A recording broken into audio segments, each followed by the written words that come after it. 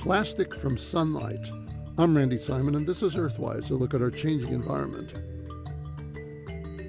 Photosynthesis is the process that plants use to turn water, carbon dioxide, and energy from sunlight into plant biomass. It provides humans and much of animal life with food. Photosynthesis is also nature's way of reducing the amount of carbon dioxide in the atmosphere. The CO2 is not directly stored in plants, but rather is combined into organic compounds. Researchers across the globe are trying to find effective ways to mimic photosynthesis. One version of artificial photosynthesis seeks to take carbon dioxide and combine it into organic compounds that can be used as raw materials for various kinds of manufacturing. A research team in Japan has found a way to synthesize fumaric acid from carbon dioxide using sunlight to power the process.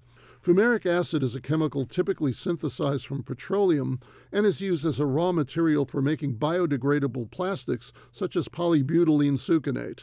Much of artificial photosynthesis research is aimed at using solar energy to convert carbon dioxide directly into a fuel rather than a raw material. Such solar fuels can be produced by a variety of means, including thermochemical, using the sun's heat to drive chemical reactions, photochemical, using the sun's light to drive chemical reactions, and electrochemical, using solar-generated electricity to drive chemical reactions. These approaches generally involve the use of specialized catalysts to drive the desired chemical reactions.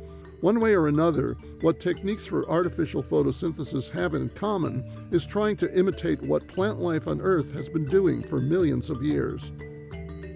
Earthwise is a production of WAMC.